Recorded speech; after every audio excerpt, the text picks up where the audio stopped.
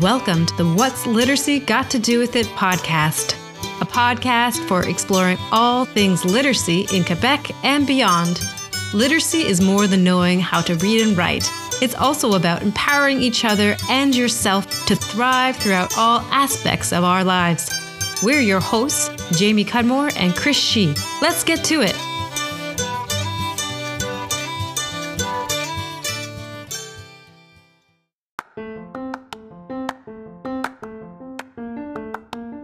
Howdy, Jamie. I hope you guys are all well. Welcome back to another episode of What's Literacy Got to Do With It.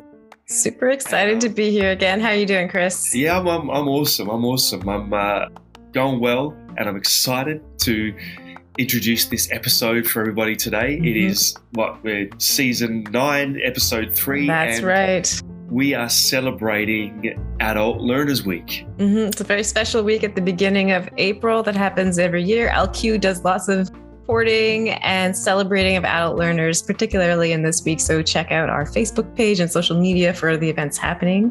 Absolutely. But on this episode, who are we talking to today, Chris? Well, you have the absolute pleasure of talking to literacy experts Adam Nobilia and Joe Medlin.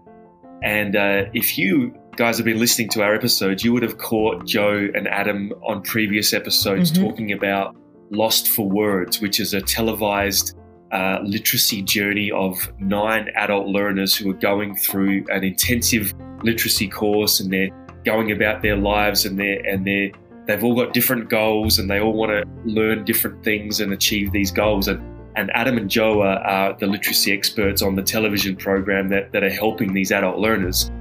And today we also have the privilege of actually interviewing Mike and Makira, who were also adult learners on Lost for Words Series 1. And it's just an incredible opportunity to celebrate Adult Learners Week with these adult learners, and to see where they're at now in their life after the series, and learn about where they're going in their life, but also to learn from Adam and Joe again about their experience on Lost for Words. But also they're in the process of filming a second series right now as we speak, which is focusing on numeracy. And so we're going to learn a little bit about that too. So I guess, Jamie, without further ado, I'm going to hit play and so people can listen to your awesome conversation with the guys from Lost for Words. Yeah, let's get to it. Let's get to it. We are joined by some folks from Lost for Words in Australia. We're excited to talk to Joe Medlin, Adam Nobilia, Macri, and Mike. Thank you for joining us. Why don't you introduce yourselves? Okay, so I'm Joe Medlin, and I'm the president of the Australian Council for Adult Literacy, which is the peak adult literacy and numeracy body in Australia. And I got involved with Lost for Words through consulting with the production company about how they might go about putting together a show. And then I ended up co-teaching with Adam on the show once filming started. Sure. So I'm Adam Nobilia. I'm a teacher on Lost for Words, and I was actually invited by putting a student's name forward. That student might be revealed a little later. And I basically came along because I generally teach in a prison population with people who struggle with reading and writing, and I found myself on a television show teaching literacy and numeracy, so it was a very big change in my life, and one that was really welcome, so I had a great time. For listeners of our podcast, you might recognize Joe and Adam because they were on a couple episodes, but we are also joined by 2 special guests, Macri and Mike. Why don't you take turns introducing yourselves as well? My name is Mike. Mike Ritz. I got a opportunity to go onto this Lost for Words show, and I actually got in touch with the show through Adam, and Adam got me into the documentary series, and then he actually got to forward through and actually be one of the teachers. So yeah, it was a very great experience. So my name is Marketing, and I found out about Lost for Words through social media. Jay, the presenter, is quite well known here in Australia and New Zealand. So I was interested to hear what he had to say, and they were looking for people who had literacy problems. And I felt like he was speaking to me, and he had the magic potion to help me, with my literacy journey. And it was a big roller coaster. The show is really great. It's very touching, and you kind of touched on this in your introduction. But what made you want to go on the show? It's very public. You're very vulnerable in it, and often we don't talk about adult learners in such a public display. What made you go on the show? What made you think that it was right for you? For me, it was Jay had said, "Do you struggle reading to your kids? Are you finding it hard to read emails?" It was like, oh, he's speaking to me. So I was like, okay. And it was quite an easy process. Like, instead of saying, email us and tell us your story, it was give us a call and have a chat to us. And it was that simple. And from then onwards, it was like the team behind the show were really encouraging and supportive. So I was like, well, these are nice people. Here we go. That's very thoughtful that they had a phone number, because I could see that it would be a barrier to the show by having an email already. It sounds like it was a good sign. Mike, what was your experience? What brought you to the show? What made you think that it was the right situation for you? Yeah, I just always wanted to tell my story, like, just because you can't do something, or you can't read, or you have some sort of literacy battle, or you can still do a lot of things. And I always thought this would be a good opportunity to show people what you can do and what you can do with just a little bit of determination. And also I just wanted it was like hope, really, like a hope of a different way of learning and a different sort of environment. And so, yeah, that was what I was probably enjoyed the most. Is I've never enjoyed going to school, but I enjoyed every day going to the show. Not really, like, mainly on the Saturday is just the students and the teachers, no camera crews or anything, because everybody was just sort of like very really got to really knuckle down. It was like that was the best time. Like, anything wish we could have done that more. But yeah, it was an amazing journey. Mike, you said on Saturdays you went and there was no cameras. Do you mind talking about how it was set up? Monday, Tuesday, Wednesday, everybody did their normal thing. And Thursday, Friday was filming days. So you did everything to like just doing an activity or in the classroom. And then Saturday was a day where we all got there at sort of 8:30, I think, and then we could stay there pretty much as long as we wanted to. Sometimes we stayed there till about 4:30. So a big day, big like classroom day. But that's when we would all really sort of. You haven't got, like, the first day in the classroom, you had a camera in your face.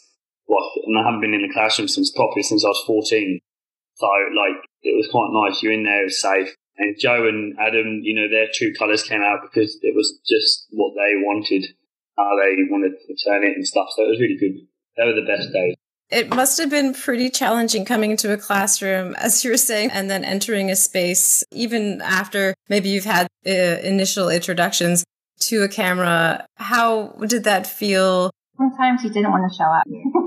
I watched the Lost for Words, and throughout it, we have this narrative. It's very difficult for adult learners to come into a classroom because of many things. One of the things just being life and being consistent to show up to a space when there's so many things happening. What was it like filming on top of just additional life demands and then learning at the same time? Yeah, it was difficult, but it was sort of like, I'm not like Matthew had 3 kids at home. Like, I'm recently just been a father now, so it'd be a bit different if I did it now.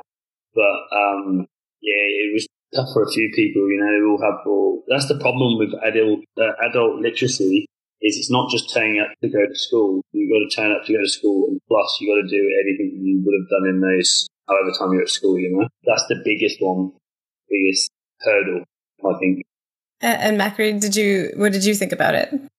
Yeah, it put a strain on everything. I noticed that my kids were upset when I leave the house because you're away all day. And, my husband picking up extra and then work, and then on top of that, your normal work hours, and worried about that sort of thing. So that was an additional stress. But I also found like some days I felt like I wasn't achieving anything, and I was like, oh, why am I wasting my time? So when you did have those bad days, it was like really hard to come back and like push through those hard times, because you already have low confidence, so it doesn't take much to knock that away. And Adam and Joe, when you were I know, Joe, you spent time designing the program, and then Adam, you were there to help deliver it. What did you have in mind with these kind of challenges for the program? It's actually really interesting to hear Markety say that, because in a regular adult literacy classroom where you didn't have the cameras and you weren't being directed, to do certain activities, you would really try and address that so that everyone left knowing that, they were valued, and that you'd want to kind of have almost an aha moment every session so that people come back. But in some ways, on the filming days, that was a little bit out of our control as the teachers, because it was this additional layer on it that we were also getting used to. And I think, Adam, I'm taking mental notes, to be honest, for series 2, Adam, because I think that it's just something really important. Markety, I probably didn't really realise that you were leaving some days and feeling like, you hadn't kind of had something great come out of that day. And in some ways, I don't know if we could have controlled that, but I certainly wish that I could go in a time machine and, kind of go back and have been a little bit more aware of that and a bit more sensitive to how you were feeling. And so, and I guess the other thing, in a TV show is really different, is that the reflections from these guys didn't come to Adam and I, they came to the camera. So sometimes when we were watching the show, when it went to air, we went, I know I kind of went, oh, I didn't realise that's what they were thinking that day. You don't see the videos. You don't see us talking after the class, and that would be for you. You probably wanted to know that for the next day. Then you know and you would have known what's gone wrong or right. Yeah, that's exactly right, and that's what would normally happen in a class. So it's just one of those added complications, I guess, of real people being in a real situation, but having this unreal kind of layer of TV on the top. But Markety, I hope by the end it was worthwhile. I got over the bump. I hope you pushed over and gave you encouragement. It's also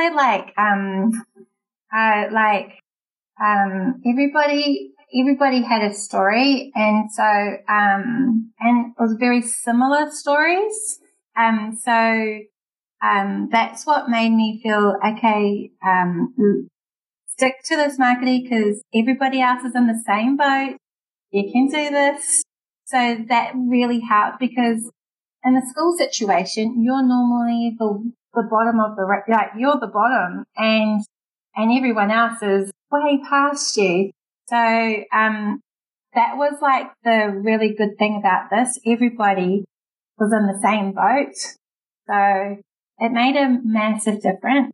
And for my 2 cents on that conversation is, I really struggled as a teacher, similarly to Joe, in that in a regular classroom, if a student says, "Hey Adam, I'm struggling," or "I didn't get something out of today," or life is getting in the way of my learning, there are things we can do to generally address that, or at least make accommodations around the student to really fit it in, or to tweak our work so that we can meet the student's needs. But in this case, as Joe said, there's an additional layer.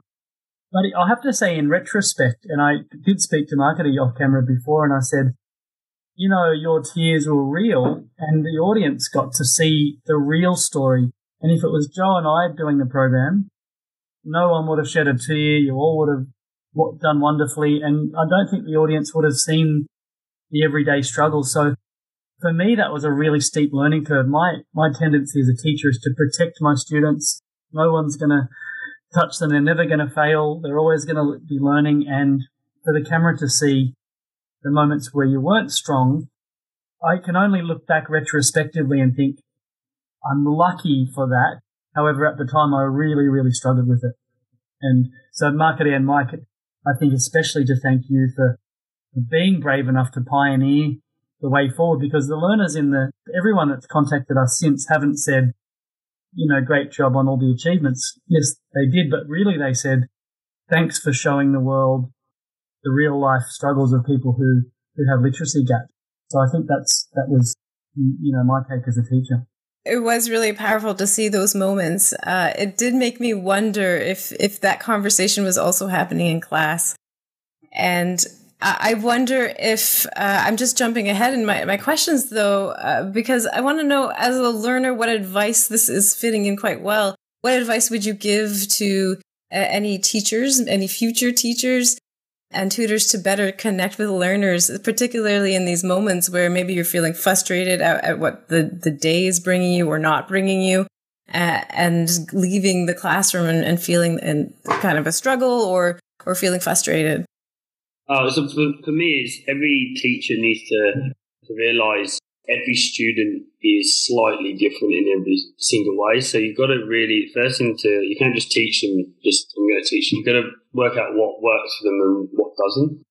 And that's the problem. That's the hardest thing is about being a teacher. And Adam and Joe can do it very well, but they would have spent a lot of times learning their trade and learning the art of just trying to, understand the student before trying to teach them. If you can't understand them, you're not going to be able to teach them what they want. So that's the problem. Like all those people in that classroom are all different and they learn all different ways. And one person might have a good day, one person might have a bad day. It's just really trying to understand understand the student before trying to teach them. I think is the best one. My advice. And also, I found finding things that individual's interested in. So like where the learning isn't so off the book, it's like, oh, well, I heard you were talking about gardening. I heard that you love reading you want to practice reading stories to your kids. So it's like finding, instead of like, it's just finding that person's interests, and that's going to keep them coming back for more. Adam and Joe, what do you think about when you hear that? There's two things to say about that probably. I mean, for one thing, we are both very experienced teachers, and that is the approach that, in some ways, we were lucky because we weren't constrained by any sort of curriculum, so we could make it up as we went and do what we wanted within the, also having to do the TV sort of stuff. But the other thing is that I think both of us genuinely formed real connections with each student. So we were genuinely interested. I wasn't just saying, what are you interested in because I'm a teacher. It was because I was there with other human beings and we were all going through this experience together. And so it was just such a nice group and we all gelled so well that it was really easy to do that. And I think both Mike and Marketies, the information you just told the world just now is what we as teachers need to be reminded of all the time. And that is, don't just give me a book on commas or punctuation or how to spell. Give me a book on tree cutting and give me a book on, recycled arts. Give me a book on something I'm interested in and it will be worth my while to actually progress with it. So I think that's a really big difference between adult learning and learning as a child. Is as a child, the teacher drives everything and you sort of get what you're given. Whereas as an adult, well, if Mike wants to learn about something to do with work, we can make it work. If Marketing wants to learn about something to do with her work or study or children or anything else, we can make that work. And in addition, I think that's what makes adult teachers a little bit blessed as well. Like my job's never boring because my next student might like, lizards. And I'm going to have to learn about lizards really quickly so I can teach something, the literacy around it. Or I'm not bored by teaching commas to different students every day, if you like. But so that actually makes my job exciting equally. And if I can always be reminded that it's not about me, it's about my students, and it's about the connection between us. And in a sense, 1 and 1 make 3, not 2. And I think that's a really important thing, is that together we learn and we go on a different pathway than maybe even we predicted prior to going into it. I think that's important to remember too. It's such a strong message of working together and also highlighting the differences of adult learners and their needs of having it being relevant. And something that, Joe, you kept saying throughout the series is trying to encourage people to become learners throughout their life. And that's a different attitude than what many of us have experienced earlier on in school, where it's not a choice. You're there, and whatever you're experiencing outside of school doesn't really factor into that learning setting. So it's quite powerful what you're sharing today. I just want to step back and talk about how has your day-to-day life been since after the show. It seemed like it was quite an intense period of time. There was lots of different factors going on. And watching the graduation, you all learned so much and progressed so much towards the goals that you had set out. What were your feelings and thoughts after that experience? Yeah, I think I sort of, with the after the program, I definitely got definitely more confidence of reading. But it goes with everything. You got to keep doing it, and because of COVID and work stuff, it's sort of died down a bit for me. What's a bit frustrating, but it will come again, and I will do it again.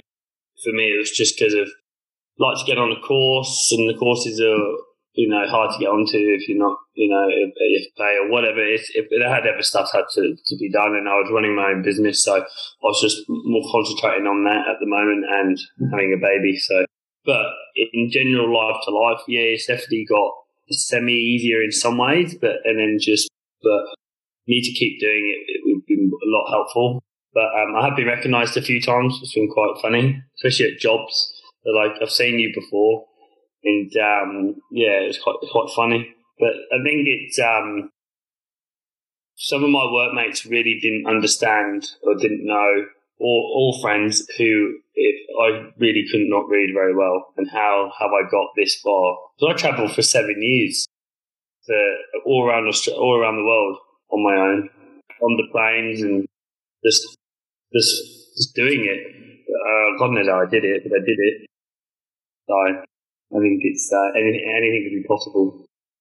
What were the conversations like with your friends and your coworkers after the show, after they had seen it? More just they couldn't believe that it was that hard, or it is what it was. Everybody just thought it's just like not many people would be able to do that, like actually put themselves in the camera crew and admit what they can't do and what they can't. Their biggest flaw. Not many people in the world can do that. That is what people coming onto this new program in the next series is they've all realised, the biggest flaw, they've got to admit it on TV. And that's pretty hard for anybody. That is such a gift. Like you're saying, not many people are willing to put themselves out so vulnerably. And so thank you. Yeah, it's fine. It's a good experience. With my experience, best thing that came from the show was Joe and Adam. Because it kind of like put a spark back into me. Like for years and years before the show, you got discriminated all the time, and I constantly embarrassed. And I suppose I was putting myself in situations where, like I was in jobs where you need to be able to read and write, and then when people find out that you can't read and write, like you're not very good at it, it catches them off guard, and things get said, and my feelings get hurt, and I feel like, feel discriminated. And so coming off, when you get years and years of that sort of thing, and then you go into a show that you have a whole circle of supportive people, it kind of gave me the spark of like, okay, go study. You've got it's possible, go figure it out. But I'm studying online, and I get help from Joe, which has been wonderful. But with my family life, with my work life, and then struggling to even know how to work the website, I don't know how to load assignments. I've been trying to figure this out. I don't know where to find my next assignment to download. I had no idea how to navigate this website for my online learning. It's like it throws you back again, and you're like, oh, I not only have to study, but I have to figure out how to work and get my information and where to find it, and then how to read it and make it sink in. It's like, it's not just studying. There's like other levels before you even get to studying. So I'm really like, you lose your patience, and yeah, it gets so frustrating. It sounds frustrating, but what you're saying of finding the spark and still trying to try is sounding really important. Both of you in your lives have so many things happening and going on. And you said, Macri, you were reaching out to Joe, finding the support that you need at the times when you can. That sounds important and good advice.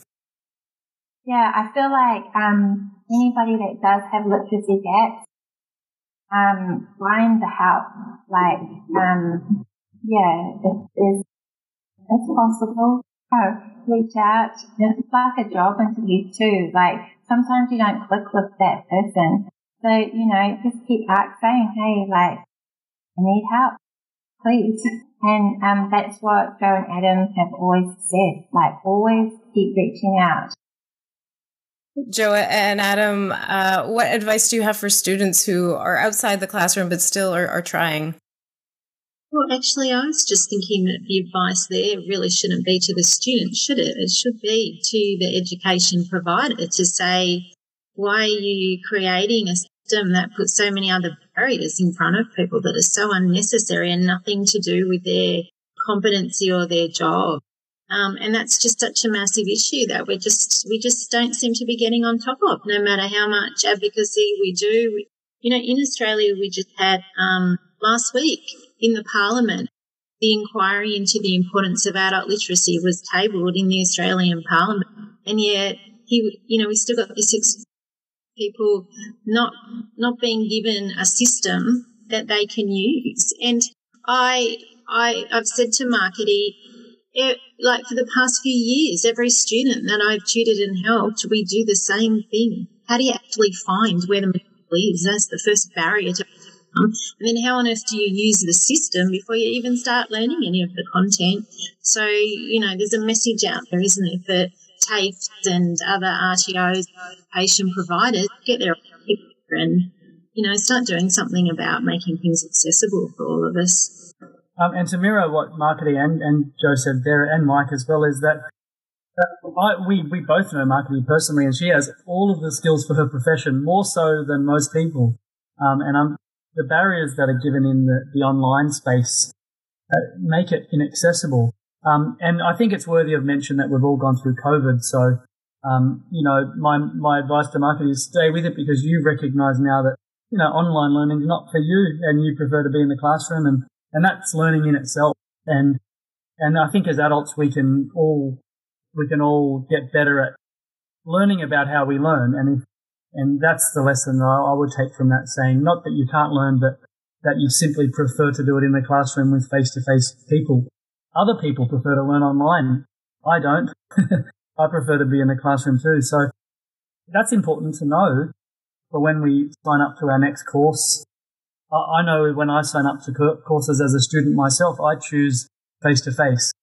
But unfortunately, because of COVID, we've been limited by that more recently, and I hope that's starting to subside, and that those choices will become available again to choose between classroom learning or online. But the point taken, there are too many barriers if you do choose to do online, and it doesn't really give a student an opportunity to showcase their existing skills, which are far and many.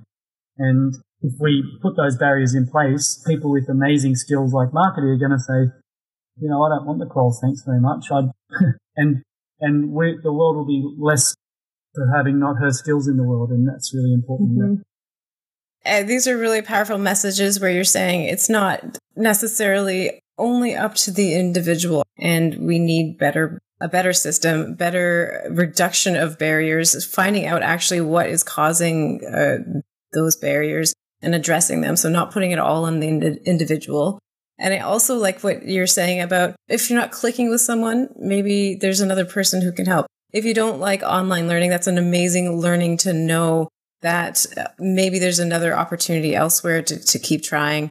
So these are important messages that it's not all on one person's shoulders to solve. That's very strong.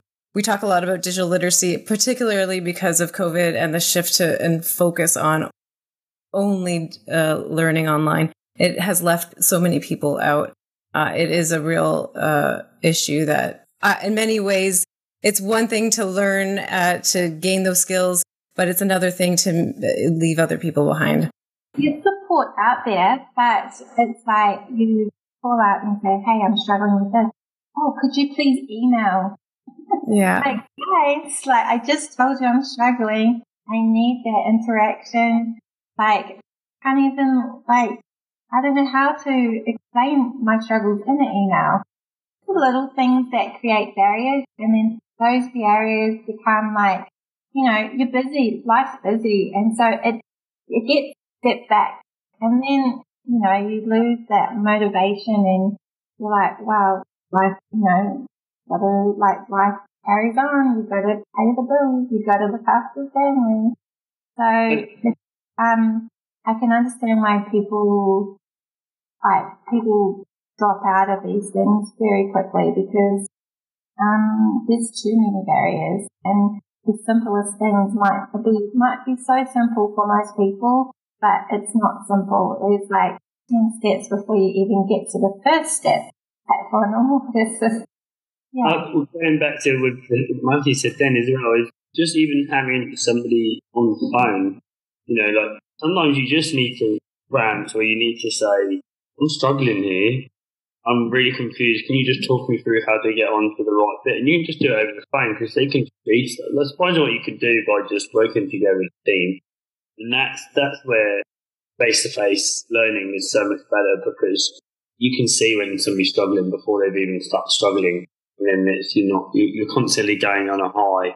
You know, when you're on the computer and you're doing it on your own, you're doing this, and we're not learning as much. I know I don't. I know I just get a bit like, I'm just like this. Just because I like to have a chat, or I like to go up and I just get, you know, I need to be focused in a different environment.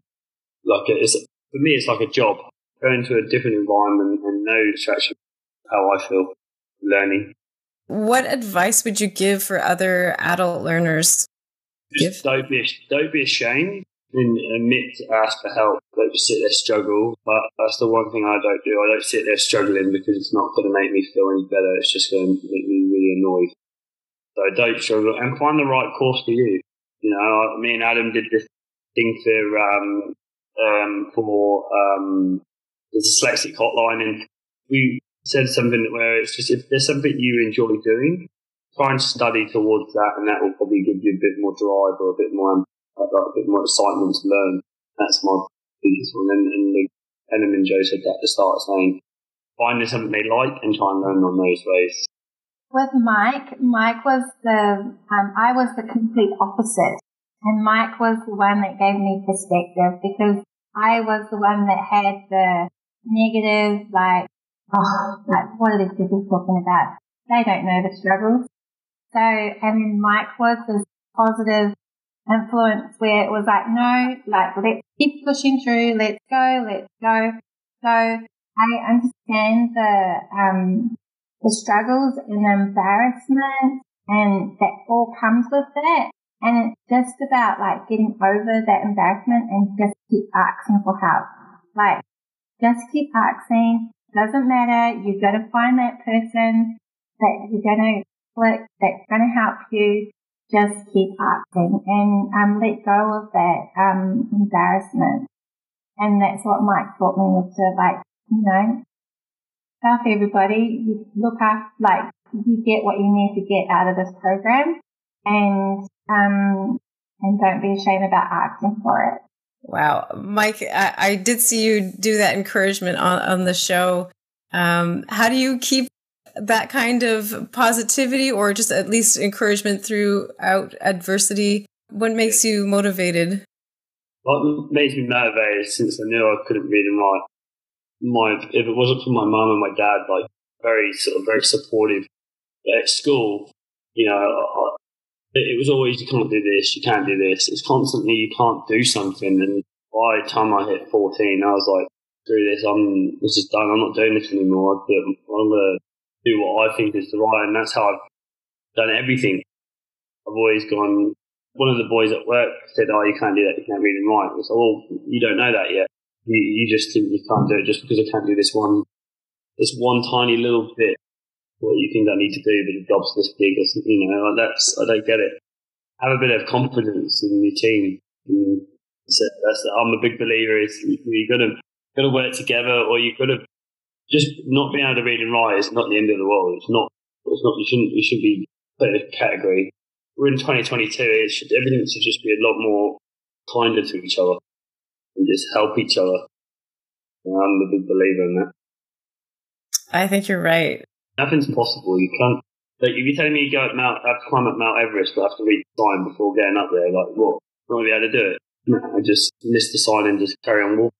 What's the difference between that one little bit? Just help me with that one little bit, and I can do the rest. Simple as that.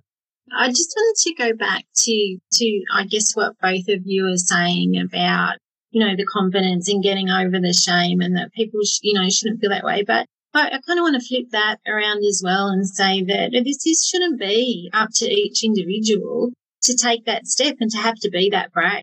We, as the rest of us in society, we should be reframing the whole way that we talk about this issue.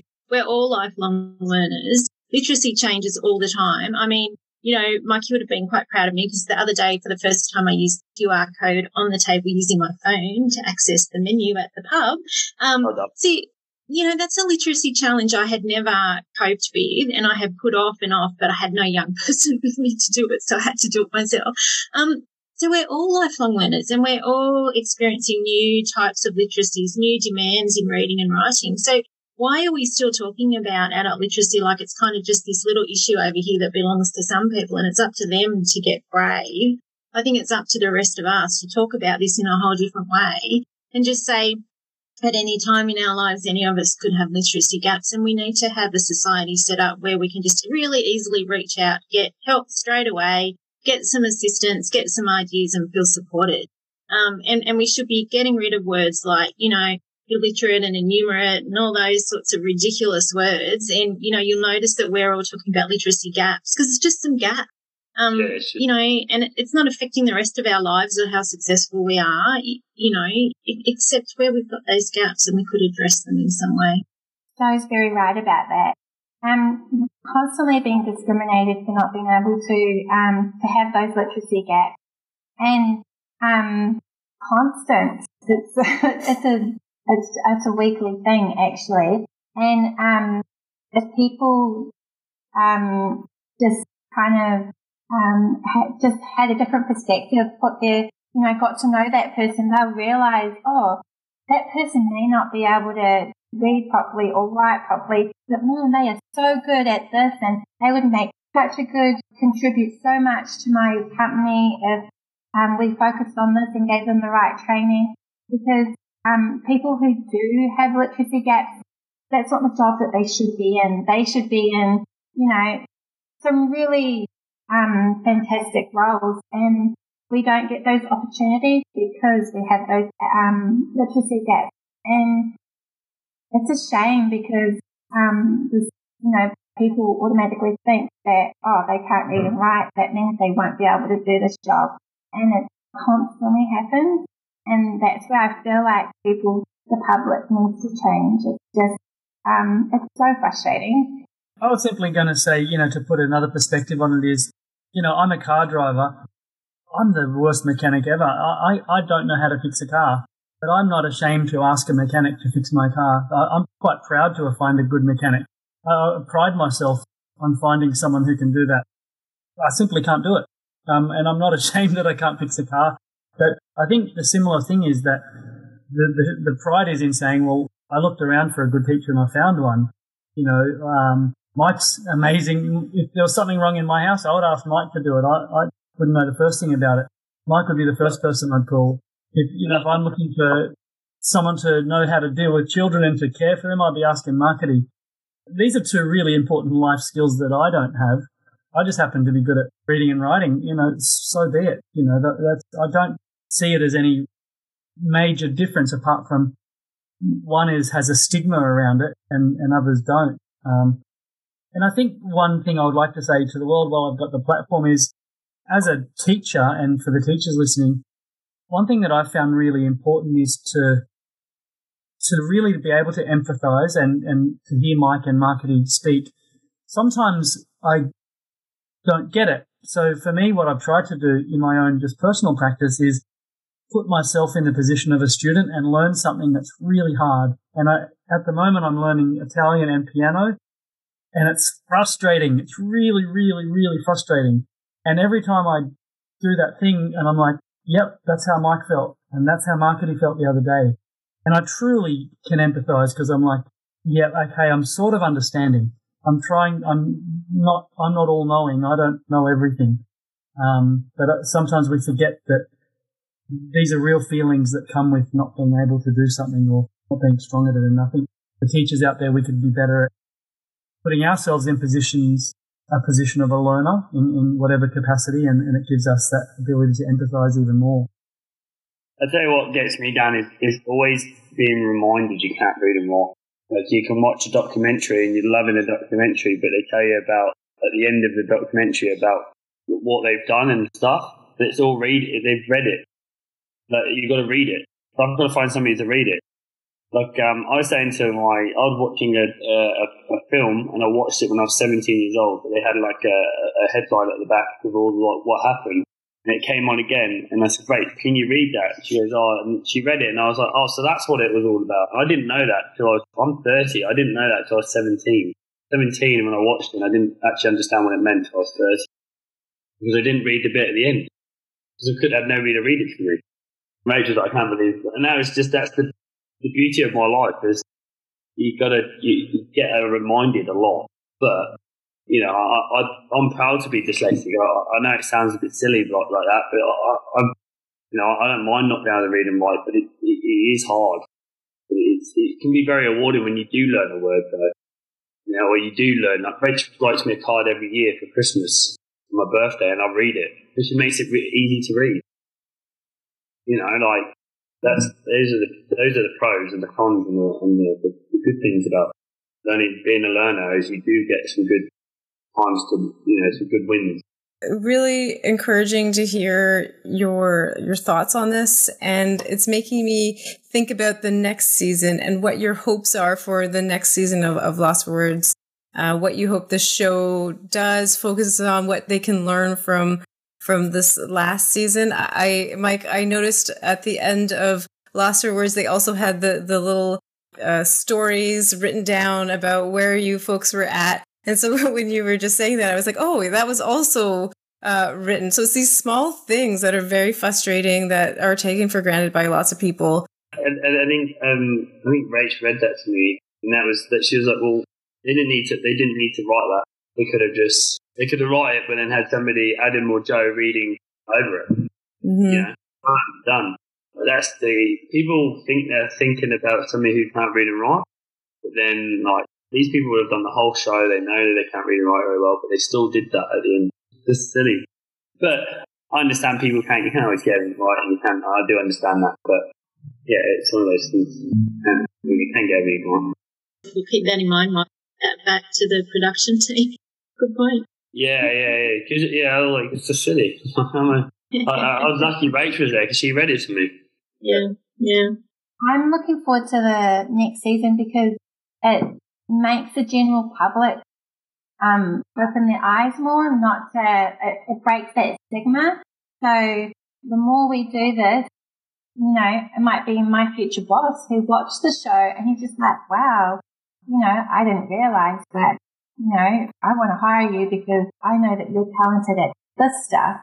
So it's the one good thing about this show is that it's breaking that stigma. And And that's the most important thing, because everybody has their different ways of learning, and not everybody's going to get to, no one's going to be able to read and write the way that they wish they want to, but it's about the general public breaking that stigma and saying, hey, yeah, these people have these gaps, but don't judge. Yeah, well said. And I'm looking forward to meeting a new group of students who I have not personally met yet. I'm really looking forward to seeing there's always this constant challenge in the new world of TV, which I'm very new to, is that producers might say to Joe and I, hey, have you got the lessons ready? And I would say, I haven't met the students. How can I make the lessons without meeting the students? So that's really important to me. No good me writing a lesson before I meet a student. So that's something that I have learnt to do more so on the fly, is when, and I think to summarise what Mark had said earlier, that online learning, the things that really engage with Markety were things that we learned on a Saturday, or we learned Friday afternoon when she said something. These were accidental things that she might have just said in passing that actually became the whole focus of her learning. She said, I'm interested in recycled art. And we're like, right, let's do that then. But that's not what you turned up with.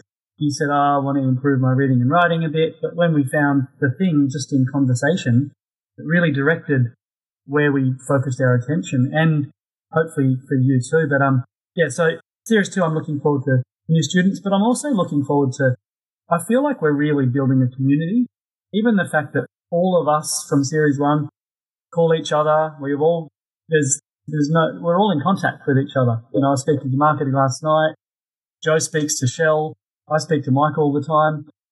We're all just building a community, and I hope gradually we can build that community. And, maybe when one of the new students is struggling, I'll give him Mike's phone number and he can give him a pep talk. I think that's what I'm hoping for into the future, that we build this community. And I want to acknowledge the people in the room, because you guys were the first. And if this continues on into ever, you were the first. And I think that needs to be said, because it's something to be really proud of.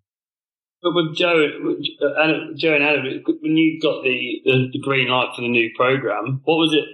How did you feel? Because I know you both, by the end of it, were like, because it's very tiring. I mean, they're great and they're only doing their job, and that's what's amazing for them. But it's nice to see you guys want to do it again. But I'd say, and I'd definitely put my money on it, you will be trying to do it you'll be putting in there definitely a better spin, because there was areas where we should have had a teacher with us, not to help us, just to give us that little bit of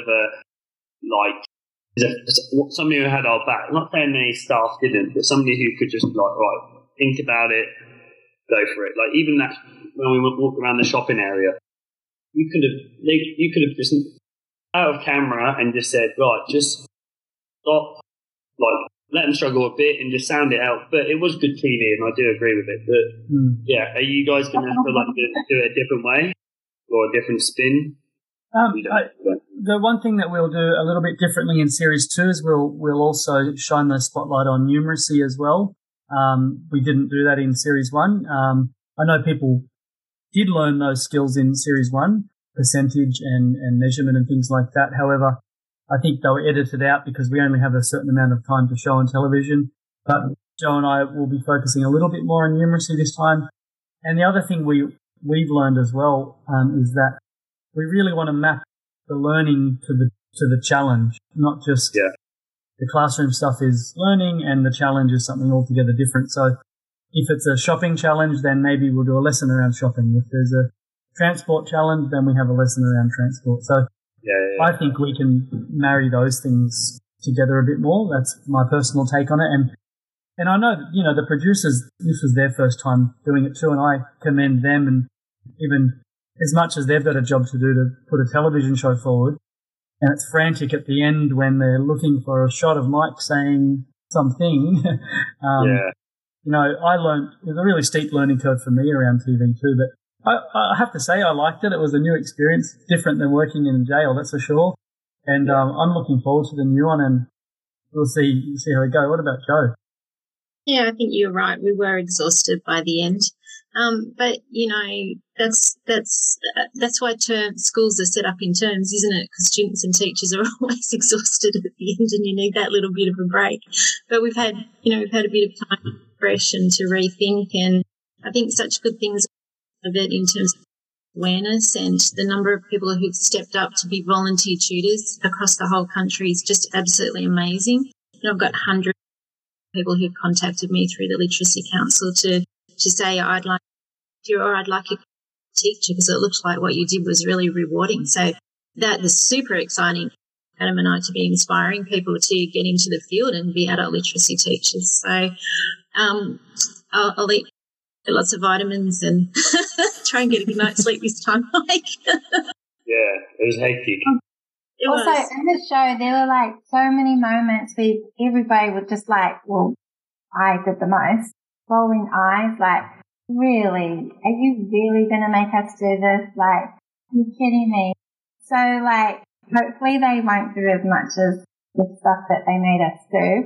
There was a lot of I mean, we're both not on the program, so they can do whatever they like. They can do whatever. I think it's really interesting, though, that what you're both really saying is what we loved with the Saturdays, because the Saturday was the real class. People love adult literacy classes when they're actually getting there, which is probably a really good message. They deliberately did that to make us uncomfortable, so they could really see what we struggle with. Mike, you obviously saw what Mike struggled with at the supermarket.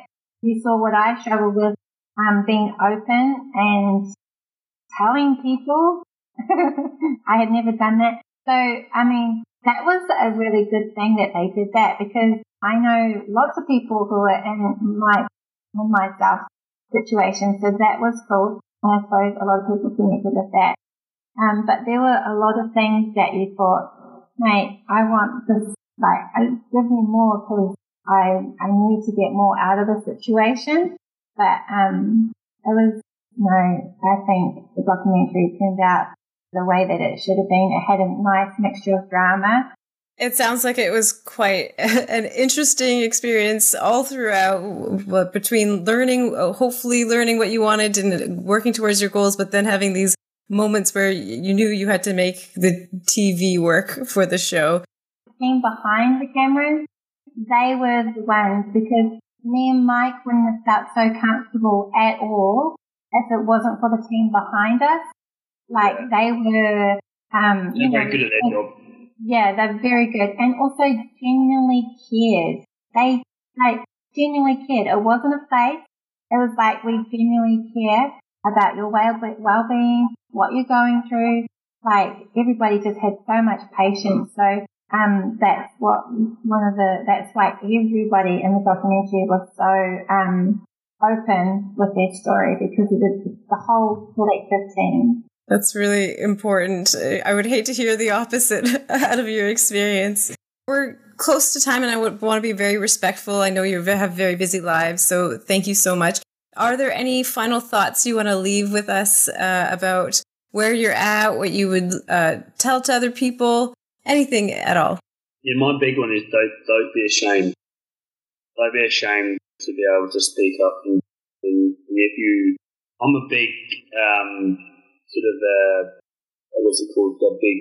I'm pretty ambitious. Just because I can, I'm going, like I said to Adam once, I said, I'm going to write a book. I can't even write 4 words, I can't write very many words, but there's always a way of doing it. Don't be a bit ambitious and don't be ashamed and ask for help. Yeah, awesome. Always ask for help. Life gets on top of you, that's okay, but keep going back and asking for that help. Just keep asking for help. You get discouraged easily, but, pass it. I'd like to say for the teachers out there who are listening, hear Mike and mark these words, because if someone does approach you and ask you for help, please know that might have been 3 years of anxiety of not asking, and you're the person they ask. So be really, really open and respectful. This is a really important time. If a student asks me for help, I don't take for granted that they just thought about it 10 minutes earlier. Maybe they've been putting that off for years and years and years, and And that interaction in that very moment could make or break that person's literacy journey. So please, for the teachers out there, know that it's not something they thought about 10 minutes earlier. It's been something that they've been wanting to do for some people their whole life. So, yeah, that would be my message. I just want to say thank you. Thanks to Mike and Marky and Adam. I think you've said it all and really well. And you've been really open and shared everything with us. And it's just really lovely to actually hear from your perspective instead of, to be hearing from teachers and people who don't really understand. So thank you again. You've just been so generous for the last 12 months. It's really wonderful. And thanks to you all. It's such a wonderful conversation that we get to share. I think I mentioned when we were not recording that right now we're celebrating Adult Learners Week, so it's a perfect time to chat with you. What you're saying are great reminders out there for people working in literacy, and also very encouraging for people who are trying to ask for help and thinking about it and maybe working towards their own goals. So thanks to you all. Thank you so much for your time. Yeah, thank you. Well, there you have it. Yeah, what an episode. Another one down. It was such a great time chatting to those folks. It was really special that we got to hear about their experiences and the upcoming season 2 of Lost for Words. So we'll put all of the links that we talked about into the show notes. But first, what do we have to talk about, Chris? Well, first, we have to reach out to CBC Radio or anybody listening in Quebec and Canada so we can get Lost for Words aired in Canada. So if you're listening... No. Chris has been hard at work trying to make that happen for us. You got it. So everybody, I just wanted to promote Lace Up for Literacy at this year's Charity Challenge 2022, because between March 24th and the 24th of April, you can get out in the great outdoors and run, skip, jump, hop, cartwheel, 1, 5, 10 kilometre, 21 kilometres, and actually run or participate for local literacy councils in Quebec and raise a few bucks for them to be able to put their programs together, but also just to fly the literacy flag in general and just, continue the importance of work that literacy councils are doing around Quebec in order to support English-speaking Quebecers in their lifelong learning journey. So we'll put the notes in our show notes in order for you to register for this year's event. So Lace Up for Literacy, gang. Always fun to be a part of that and get outside, especially during this springtime. Looking forward to it. And as always, we're going to remind you about the Literacy Helpline. The Helpline is a free service that provides information and support for tasks that require reading, writing, and or digital literacy skills. You can call them at 1-888-521-8181 for assistance. That's 1-888-521-8181 for assistance. Thanks, Jamie. Now, for Adult Literacy Week and celebrating, we have Rowan Higgins, an award-winning spoken word poet, educator, dynamic speaker, and impact coach. Her mission is to elevate her audience with important life skills such as self-care, resilience, leadership, creative literacy, and community well-being. And y'all need to get along because Rowan Higgins is awesome. I got a chance to meet her at our studio where she recorded some videos, and they're going to be of her promoting or reading poetry rather, and that's going to be on our social media accounts and so forth. So check that out. Rowan's awesome, and we can't wait for you guys to get along and hear her speak. So excellent. How exciting. And as always, for all upcoming literacy events, check out our members' websites, our social media for updates, and we'll put that link into our show notes as always.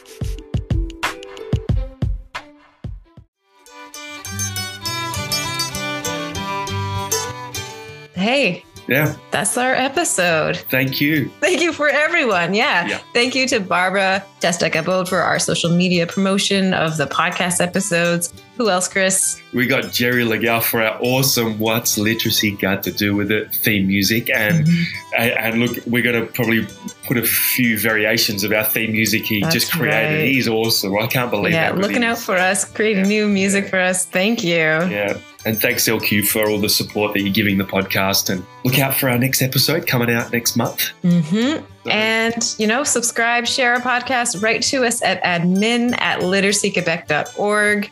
Send us a voicemail at 514-508-6805. Check out our YouTube channel. Find us on Facebook, Instagram. Our handle is @LiteracyQuebec. And until next time, Chris. Happy Adult Learners Week. And just wanted to say a big shout out to all of our members that work with adult literacy learners all around the province of Quebec. Mm-hmm. You guys rock. You are true literacy warriors, and we really commend you for all of the work that you're doing. So there's a shout out for our Great. Big thanks to them. Thanks, Jamie. Thank you, Chris. Bye, everyone. Bye-bye.